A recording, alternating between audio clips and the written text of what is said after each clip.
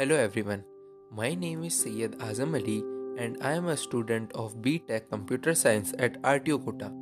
My roll number is 21/281. Today I am going to tell you a short story and the title of my story is TARO'S Reward. So, a young woodcutter named Taro lived with his mother and father on a lonely hillside. All day long he chopped wood in the forest.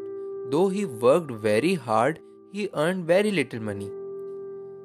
This made him sad, for he was a thoughtful son and wanted to give his parents everything they needed. One evening, when Taro and his parents were sitting in a corner of their hut, a strong wind began to blow. It whistled through the cracks of the hut and everyone felt very cold. Suddenly, Taro's father said, "I wish I had a cup of sake. It would warm me and do my cold heart good." This made Taro sadder than ever, for the heart-warming drink called sake was very expensive.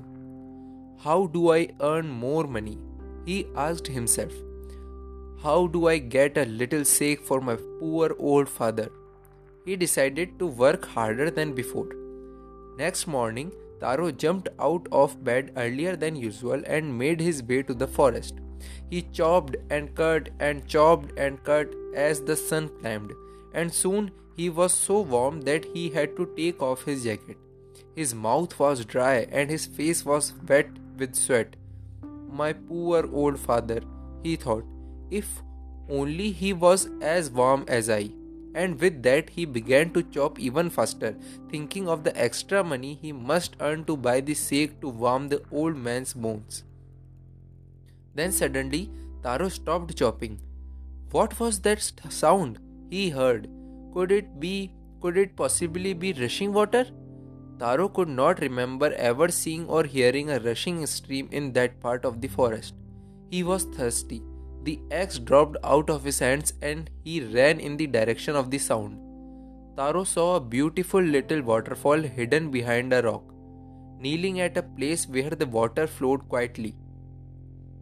He cupped a little in his hands and put it to his lips. Was it water or was it sake? He tasted it again and again, and always it was the delicious sake instead of cold water. Taro quickly filled the pitcher he had with him and hurried home. The old man was delighted with the sake.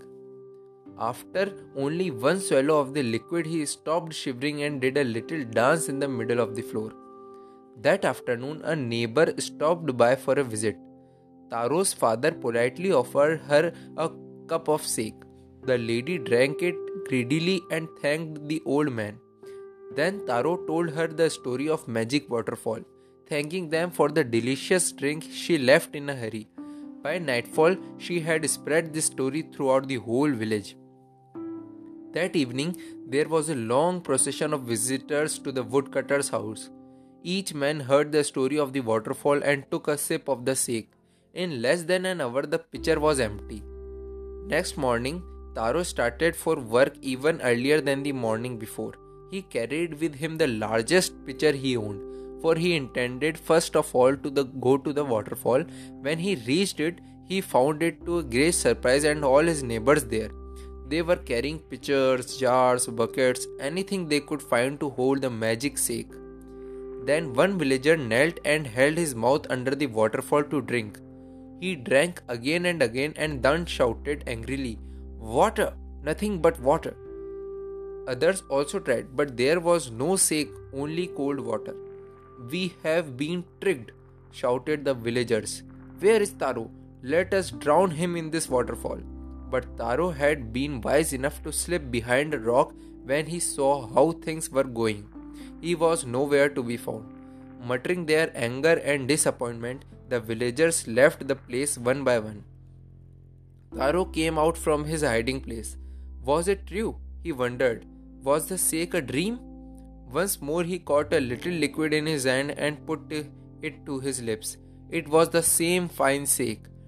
To the thoughtful son, the magic waterfall gave the delicious sake. To everyone else, it gave only cold water. The story of Taro and his magic waterfall reached the Emperor of Japan. He sent for the young woodcutter and rewarded him with 20 pieces of gold for having been so good and kind. Then he named the most beautiful fountain in the city after Taro. This said the emperor was to encourage all children to honor and obey their parents. Thank you.